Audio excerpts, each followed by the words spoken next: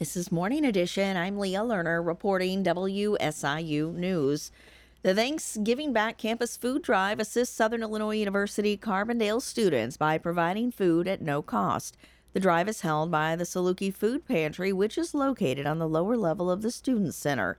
The pantry is particularly in need of food items like canned fruit and cups, grains like rice, pasta, oatmeal, and cereal, proteins like canned beans, tuna, salmon, chicken, or peanut butter, and monetary donations that enable pantry staff to purchase food items at any given time. Non-perishable food items can be donated either by dropping them off at the Student Center Art Gallery on the first floor or by arranging a pickup for larger donations through the SIU Grounds Department. The food drive is tomorrow, November 28th from 7:30 a.m. to 1 p.m. For a full list of needed items and more information, visit the Food Pantry website. The November 2024 election is still a year away, but the campaign season leading up to that important vote officially begins today.